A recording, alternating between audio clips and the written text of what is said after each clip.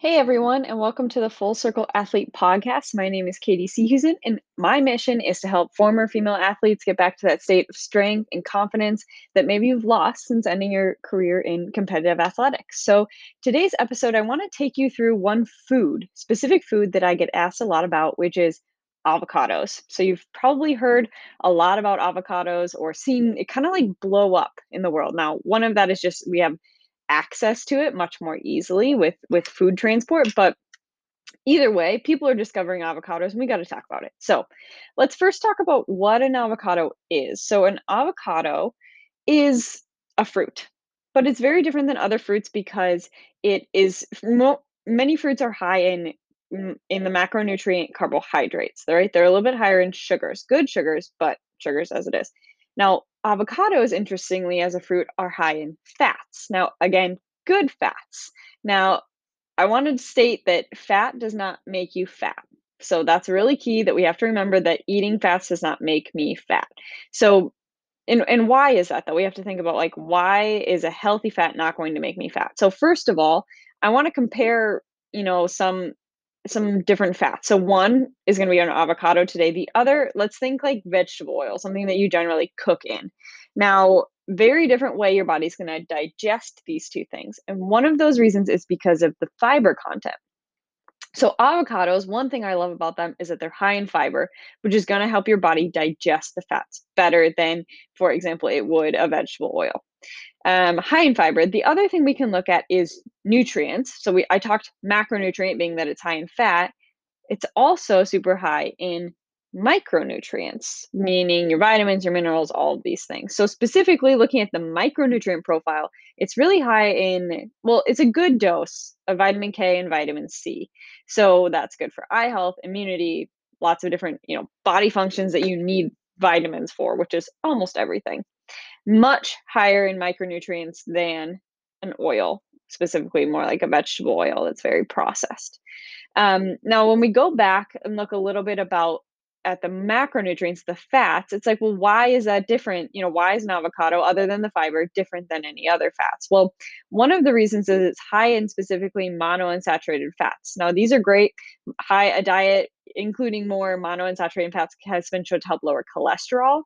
It's great for your heart. The added fiber in that is also great. And the other thing is the omega threes profile that it has is great for our standard Western diet because generally our ratio of omega 6 to omega 3 is off if we eat the standard American diet.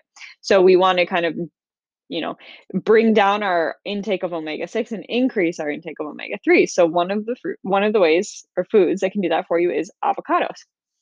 Now, when we look specifically at athletes, former athletes, current athletes, anyone really who engages in physical activity on a regular basis, omega 3s are really great at repairing inflammation. Specifically, they can be great for muscle repair, tendon repair, ligament repair, all of these, because every time you work out, you're damaging your muscles and all of these things on purpose in a good, small, micro damage way, and we need to give our body the fuel that it can go in and repair those damages. And one of the things that can has been shown to be really responsible is your intake of omega 3s. You can find omega 3s in, we talk a lot about fish and some in nuts. We've got pretty good content in avocados. Or also there's things like fish oils, supplements that you can take that can help you get that. But so that's another reason why I love avocados is their content of monounsaturated fats and omega 3 fatty acids.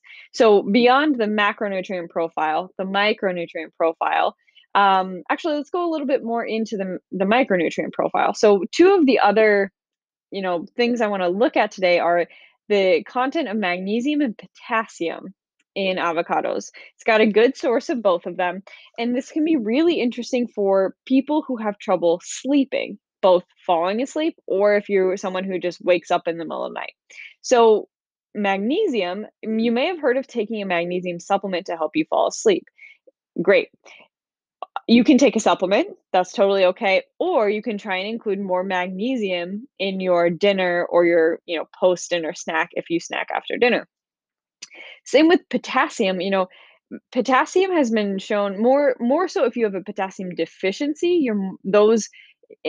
individuals who tend to wake up in the middle of the night often have a potassium deficiency. Now, it's not a deficiency where you're going to know if you don't ever get tested, but it could be one, puzzle piece. Now, this eating an avocado is not going to solve all of your sleep problems if you don't have a good sleep routine, if your room is not cold enough, if it's not dark enough. All of these things are going to play a role in how well you're sleeping, but maybe it could be a piece of the puzzle. So that's generally why I I advocate for eating an avocado with your dinner, not an avocado. I recommend generally like a quarter avocado with your dinner, or maybe up to a half, depending on what kind of calorie load you're looking to intake. Because don't forget that avocados, while they are healthy fats, they do have a high content of fat, which is high calorie.